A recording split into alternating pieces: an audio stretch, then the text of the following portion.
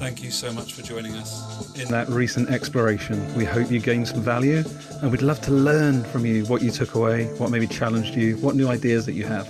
Please do share this on your social media platforms if you feel moved. And you can find out more about Hexo Change at hexochangenow.com, where you can subscribe for the weekly or bi-weekly updates, where I'll update you with regard to in-person events, blogs, vlogs, service offerings, and other thoughts and ideas that come to mind. Hope to see you around. So I'm here this afternoon for Sam Samantha Sapaya, this morning for me, Gary Turner, and thank you, wherever you are in the world, for joining us. We're going to have a lovely exploration today as we discuss activating consciousness, what that means for me, what that means for Sam. And it's really funny because I just hit record because Sam's eaten her lunch, which he should have had 5 hours ago.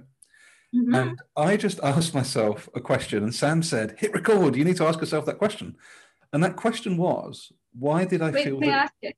Sorry, you ask it, go. So you, Gary Turner, have hosted a podcast previously entitled Values Through Vulnerability. Now, if everyone was being so vulnerable, why was there a need for an introduction, a high production introduction to your podcast? Good question, Samantha Sapaya. Thank you. It's isn't it funny?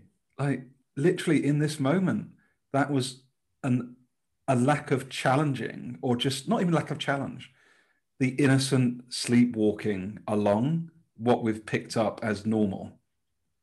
I think that's a lot of what it was. It's like, if I'm going to have a podcast, then I need to give it an introduction, but it was not a conscious thought. It wasn't even don't get me wrong, I liked the introduction. You know, I liked what I was saying about it, you know, bringing the human back into humanity. But why did I introduce every single conversation with an intro? Like, and where does that stem from? So there was definitely an unconscious element there. So. And how do you feel like, was it part of it that it's just so normal to give something an identity and to sort of build the boundaries of where that identity is? Yeah, see, you're onto something straight away, aren't you? Is that, yes. And before we jumped on, we were talking about gender fluidity and et cetera. And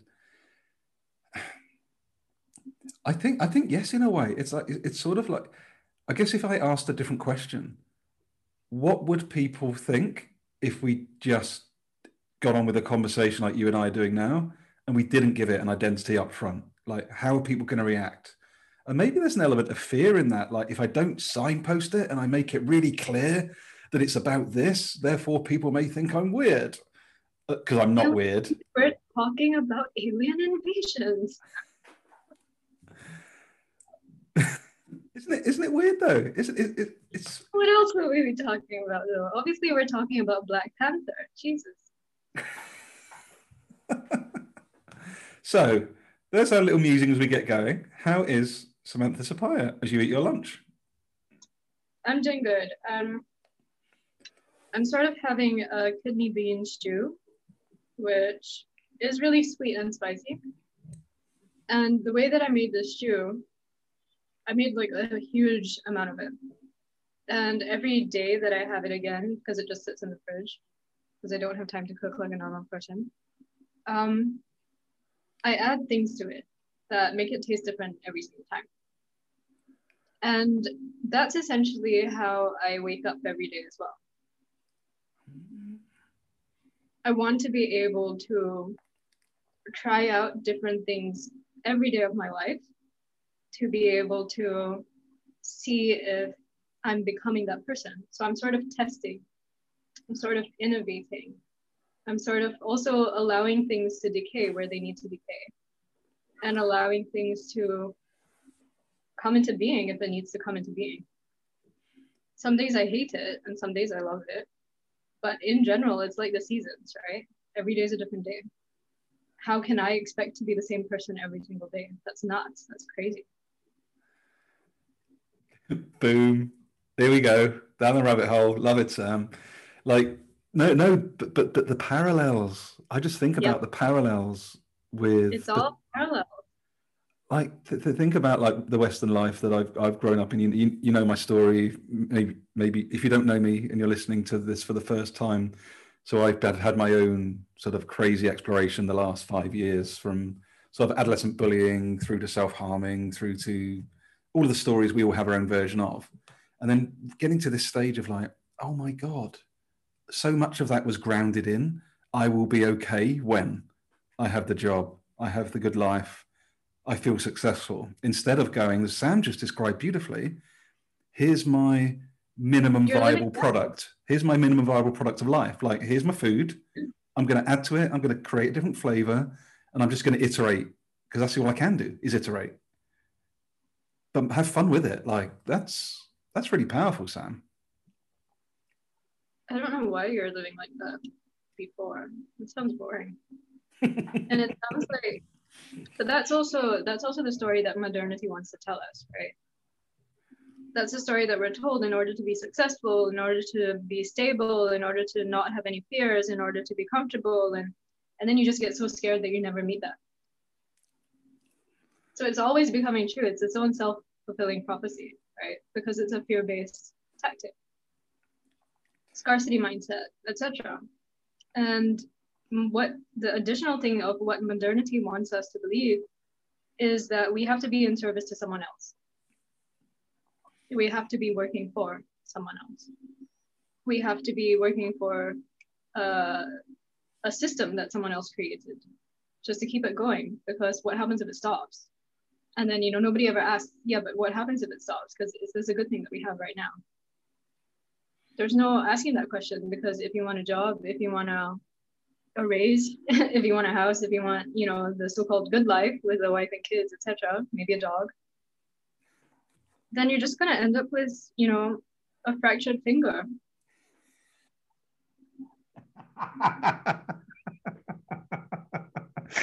For you that are listening, this is very much directed at me, because my dog did actually break my finger. We'll come back to that one. We'll come back to that one. But, we could end up with so much more than that. That's the thing. What we end up with is separation, disconnection, a lack of actually understanding that we are humans, we're animals, we're part of this world. This world made us. We didn't make the world, we're destroying it. And the sooner we can see through that veil, the sooner we realize how embedded we are in it. And we can see how civilization exists in our minds, just as much as colonization exists in our minds, because these are the stories that have been told for centuries, across generations, out of fear. So I want to ask you the question, because you asked it. What would happen? What would happen if we stopped conforming to the current system? Well, we did. COVID came. And what would happen is exactly what everyone knew would happen. People panic. People stoke the panic in order to try to retain control. And then we end up with even more inequality, even more death and destruction, even more social injustice. And meanwhile, none of the global challenges have been adequately addressed or even affected by COVID itself. It's just made everything worse. So there you go. That's what will happen, simply because we're still stuck in that same mindset, that same thinking, that same comfort, that same, I miss this, I miss that, instead of being, here's what could happen, here's the possibility of what we can do. That's really powerful, because, and again, I'd love for people that may not know you yet, Sam, as you come to the end of your lunch, just give us a little bit of a lowdown as to, like, so people have heard you, they've heard you share a bit of your insight, your view on the world. Like, why does this matter so much to you? Tell us a bit more about your work for those that don't know you as of today. Yeah. Why does this matter so much to me? I think it just comes back down to, I don't see any other reason for living if it weren't for doing what I do. Why am I here breathing the oxygen that I'm breathing, eating the food that I'm eating, using the water that I'm using? What's it for? Why is the entire planet creating these resources for me.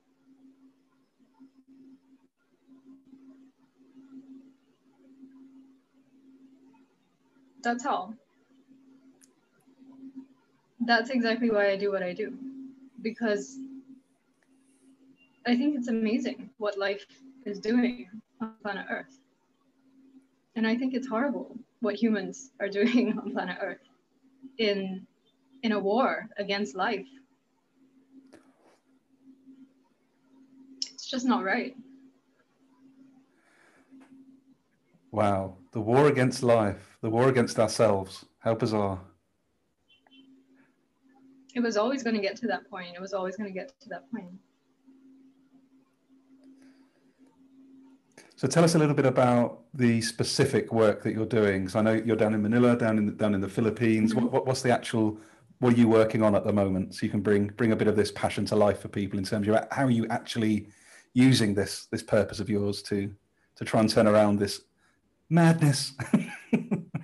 It is complete and utter madness. I don't think that I have any ambitions whatsoever to turn anything around. I think my ambitions are simply to live in a manner that I find honors the ecosystem services that I'm consuming, that I'm using up. And the areas in which I'm working and developing my collective around are regenerative urbanism, regenerative leadership, and stories of the global south. So those three elements I find are incredibly important because of what is not currently happening in the world. And the future that I want includes all of these things to be happening in the world.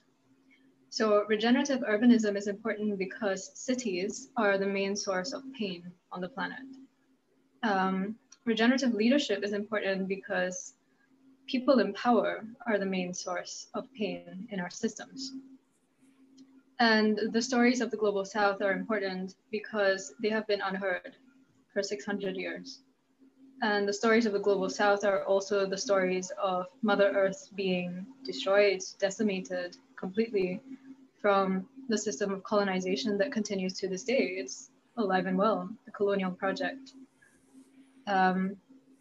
So these elements all come together for me, and they're very closely interlinked and interwoven. And the people that I'm working together with, my collective, are exactly aligned on this front. Just as I've said, why else am I alive? They would say the same. And I think the most powerful thing is not what I think needs to be done, but rather what we collectively can explore and sense in together to understand what is it that we can do together, given the state of affairs right now, knowing that I'm not going to change anything, but that I would at least have lived a life that I'm proud of. I'm proud to go to bed every night doing what I do. I'm proud to wake up every morning to do what I do.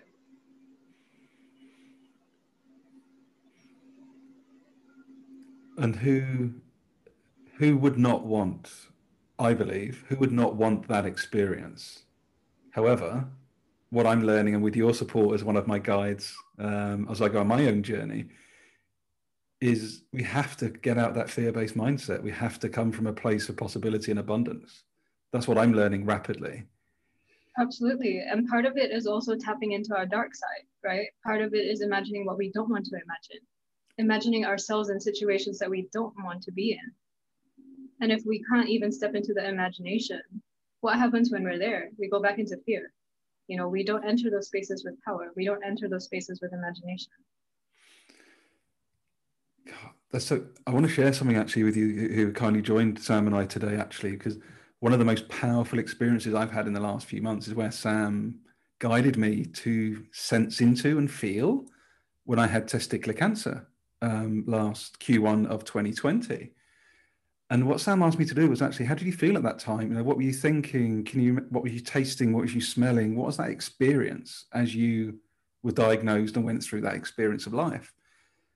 And it just really blew my mind and took me right back there, but not through a place of fear. So it was an awareness raising rather than a fear, like a rabbit hole of fear that I got lost down. And you really helped me realize actually sensing into these experiences is actually part of the journey and not to suppress all of them. Absolutely. Your life is a gold mine. It's full of all these memories that you've experienced. No one else did. You experienced it. And there are so many lessons that we have yet to learn from our own experiences.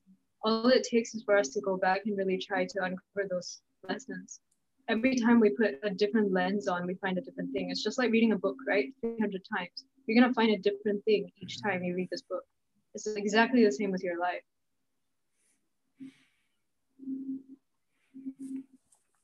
Very cool. Very, very cool. Like, honestly, we could just press stop now. Like 15 minutes in, like there's the world sorted, job done.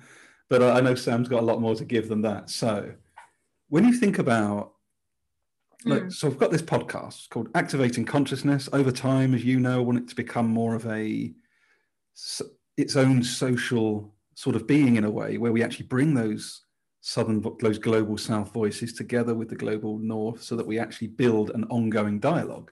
We'll see what emerges for that. We'll let that sort of play its way out. Yeah. But when I speak about activating consciousness, what comes up for you in that term? When you just think about it in the moment, I'm just wondering what it means to you. Well, one thing that comes up is that it's dormant right now, that it needs to be activated, right? And before we even go into that, what is consciousness? I'm not sure we even understand what that is. I think we've sort of lost touch with what human consciousness actually is. And I don't want to get into the whole, like, mindfulness or yoga or, any sort of kind of spiritual connection around that word, but rather just, are we conscious of how connected we are with the millions of different species that we have pushed to extinction?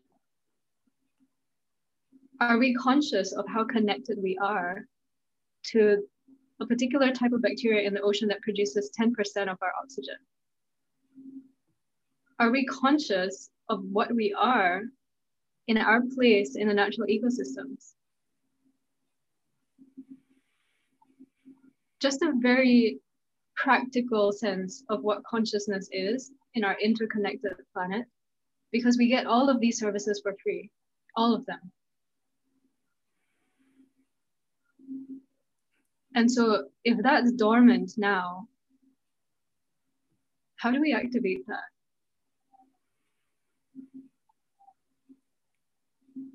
Oh, you got my whole upper body tingling again. It's such a beautiful frame, because one of my, and what Sam's been helping me with actually, for you that are joining us today, is, so I've got this vision of building what I call a conscious chemicals community, which is a community of heart-led, open-minded change makers that really do want to join these collective dots. And what that means for me, as someone that works in big corporate, including the chemicals industry, is, do we realize that to get this mobile phone in our hands, there's actually the risk to displacement of tribes in the Amazon to get crude oil, or to get precious rare earth metals from Africa, or to transport products halfway around the world to be a component of your iPhone?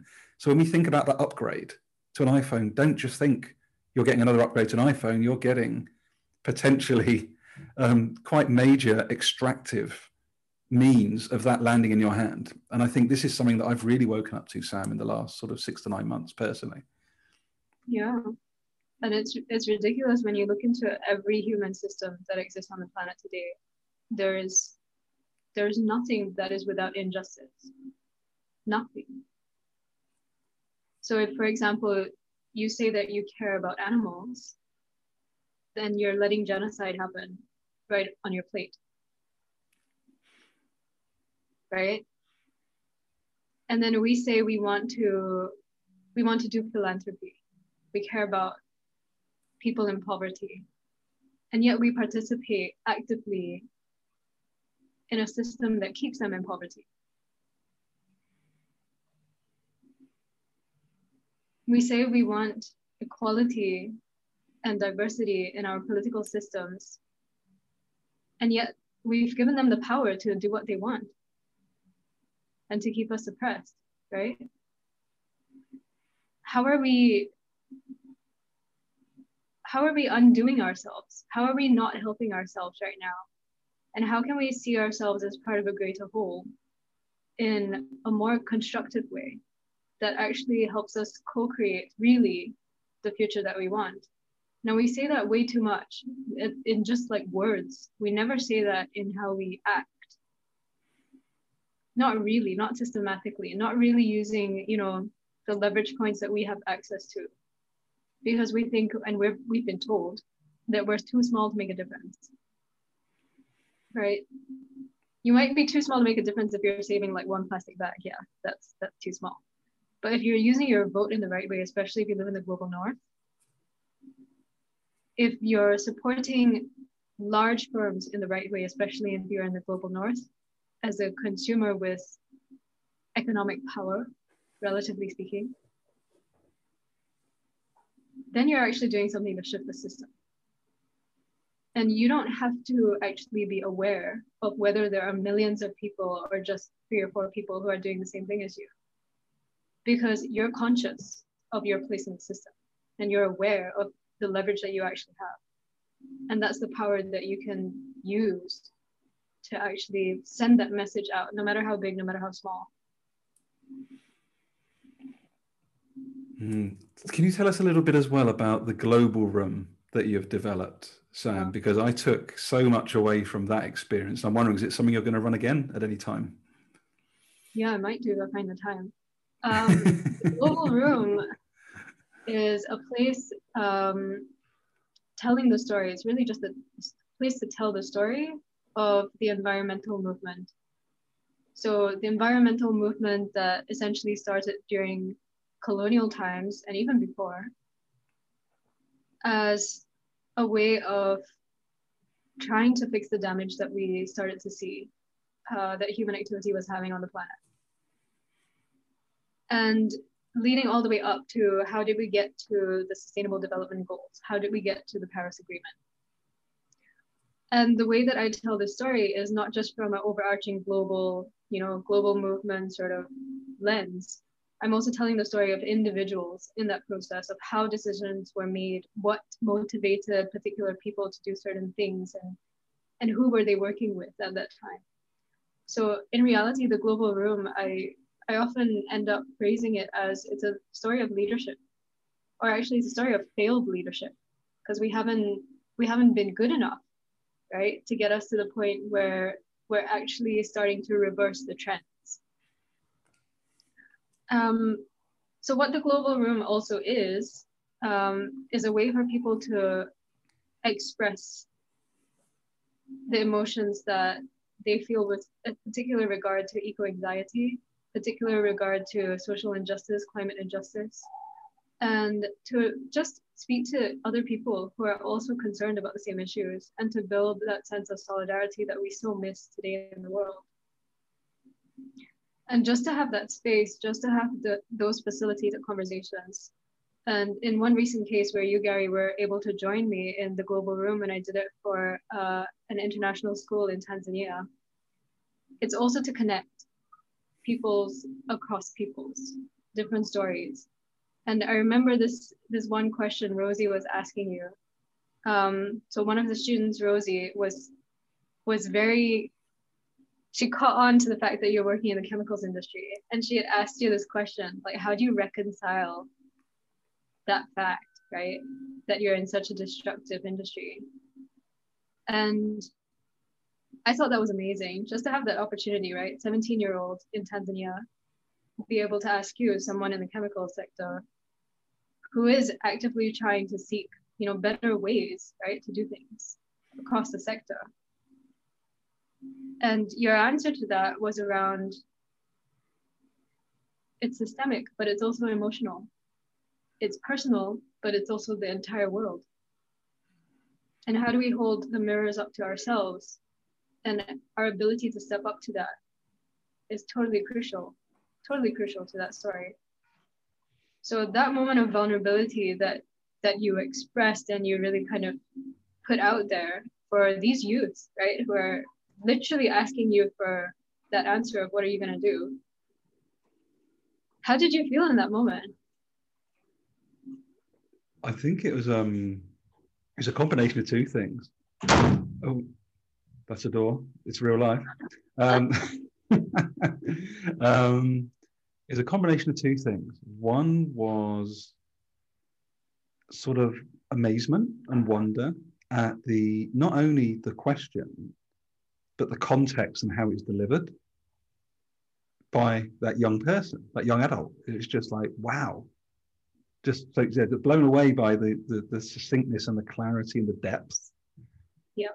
And at the same time, a real deep internal vulnerability of like, I'm going to give you my in the moment response, but I don't have a fully formed answer, and I'm still working through it. But I think what also came out of that global room experience for me was the clarity, and I'm glad we're talking about this now, actually, because I'm sure it would have been a seed to what's now happening, consciously or unconsciously. And I think what I've become clearer on is that, I'm not just coin Gandhi, like be the change. Like that gets thrown around so much in like leadership and corporate, and here's your quote base. But to truly be it is interesting. And I feel like that conversation is part of what started my current exploration around this conscious chemicals community, is actually, what could it be like to leverage the collective wisdom, global south, global north, across this currently massively extractive industry? But I just know, Sam, that there are tens of thousands of people that would love to be in this conversation with you and I right now. But there is the fear, there is the attachment to identity, there is the attachment to worth and money and houses and status. So to create that safe space to come in and have this conversation, it's almost like it's like dovetailing your global room with this community, and then getting the leverage of all of these different movements and collabs. And like, it's not about one. I think for me, what's really quite powerfully, there's something about the connectivity. It's actually, how do each of these different things orbit one another and connect, but go in the same channel, the same flow in a positive way, and not be disparate energy sources that just die before they reach the intended outcome. There's something about. So I've gone off on a bit of a but no, I don't think it's disconnected at all, but I do think you're wrong. I think we have to hold all of these experiments, right? This is exactly mirrored in evolution, where some experiments just don't work.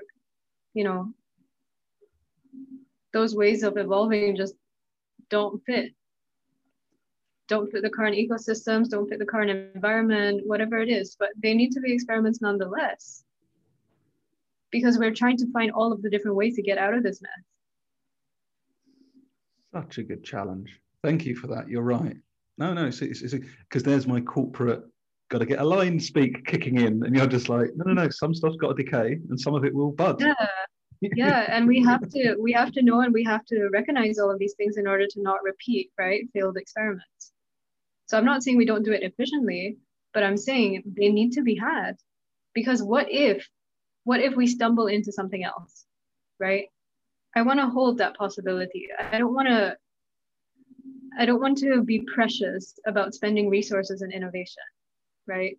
When we could find something that really takes us to the next level, just because we were too scared to imagine it. Like, I'm not willing to take that risk. Boom. Love that. Love that, Sam. Well, look, we're getting towards wrapping up now, and you've finished your lunch. That's good news. Is there any sort of, I'd love a sort of tangible invitation from you for anyone that's kindly joined us today. And not a recommendation, but an invitation. Where would you invite people if they've listened to us today? Hopefully they've taken away a fair amount of depth and reflection. But again, we want to activate. We don't just want to raise consciousness. We want to activate it. Any invitations? Maybe what people you may invite them to go and have a read, or maybe dive in or step into their courage. Whatever it might be. What comes up for you in this moment? Well, I would say there are two things. The first being deep adaptation.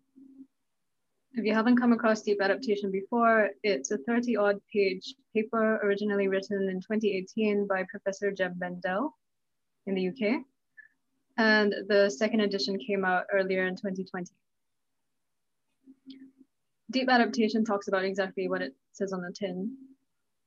The amount of deep change that we need in order to adapt to the climate reality that we are going to be facing, no matter how many people deny or underestimate that change. And the second thing that I think I would invite people to learn about is global history. Not enough people are aware, actually, of the human world that we live in or what humans have done to each other in the past to lead to the very entrenched systems that we have today. So whether that's, you know, via a YouTube series or via a podcast, it's important, I think, that we all refresh ourselves on what global history really is, especially from the eyes of the less powerful. No, beautiful. Thank you, Sam. And also, Samantha also hosts the Humans First Asia call, which she's currently amending a couple of times. So if you're in Europe, for example, like me, there's a great opportunity to join Sam in some real life exploration, research, debate with some of our Global South peers. Not always comfortable. And Sam shared a wonderful comment with me previously, which was safe spaces aren't comfortable spaces. So they shouldn't be scary spaces per se, but they are uncomfortable. And it's a brilliant space to be in. So I fully invite you to check out that, the Humans First Asia call as well. And how can people find you, Sam? If people want to connect or maybe just follow your work going forward, what's the best way for people to follow you? Yeah, I'm on LinkedIn and I also have a Linktree. So that would be Linktree/SamSoup, SAMSUPP. Okay, that's another conversation. I want to know about Sam Soup. You need to get a Linktree, Gary. Oh God, another tech tool. My God, now I feel like I'm getting old. Anyway, on that note, I'll try and activate that bit of consciousness sometime soon, Sam. Yeah. Thank you so much, Sam. Thank you for joining us, and have a great day. Cheers. Cheers. Welcome to the Activating Consciousness podcast platform. This platform is an amalgamation of a number of platforms from Hexo Change, including Activating Consciousness, the Right Here, Right Now live show, the Inside Out show, and also the repurposing of a number of blogs, vlogs, poems, and other forms of media that all combined together are here to offer you the opportunity to raise the level of consciousness in yourself, in those around you, and in society at large. We believe at Hexo Change that we are on the cusp of an exponential shift in human consciousness, unleashing the potential that we have never imagined possible.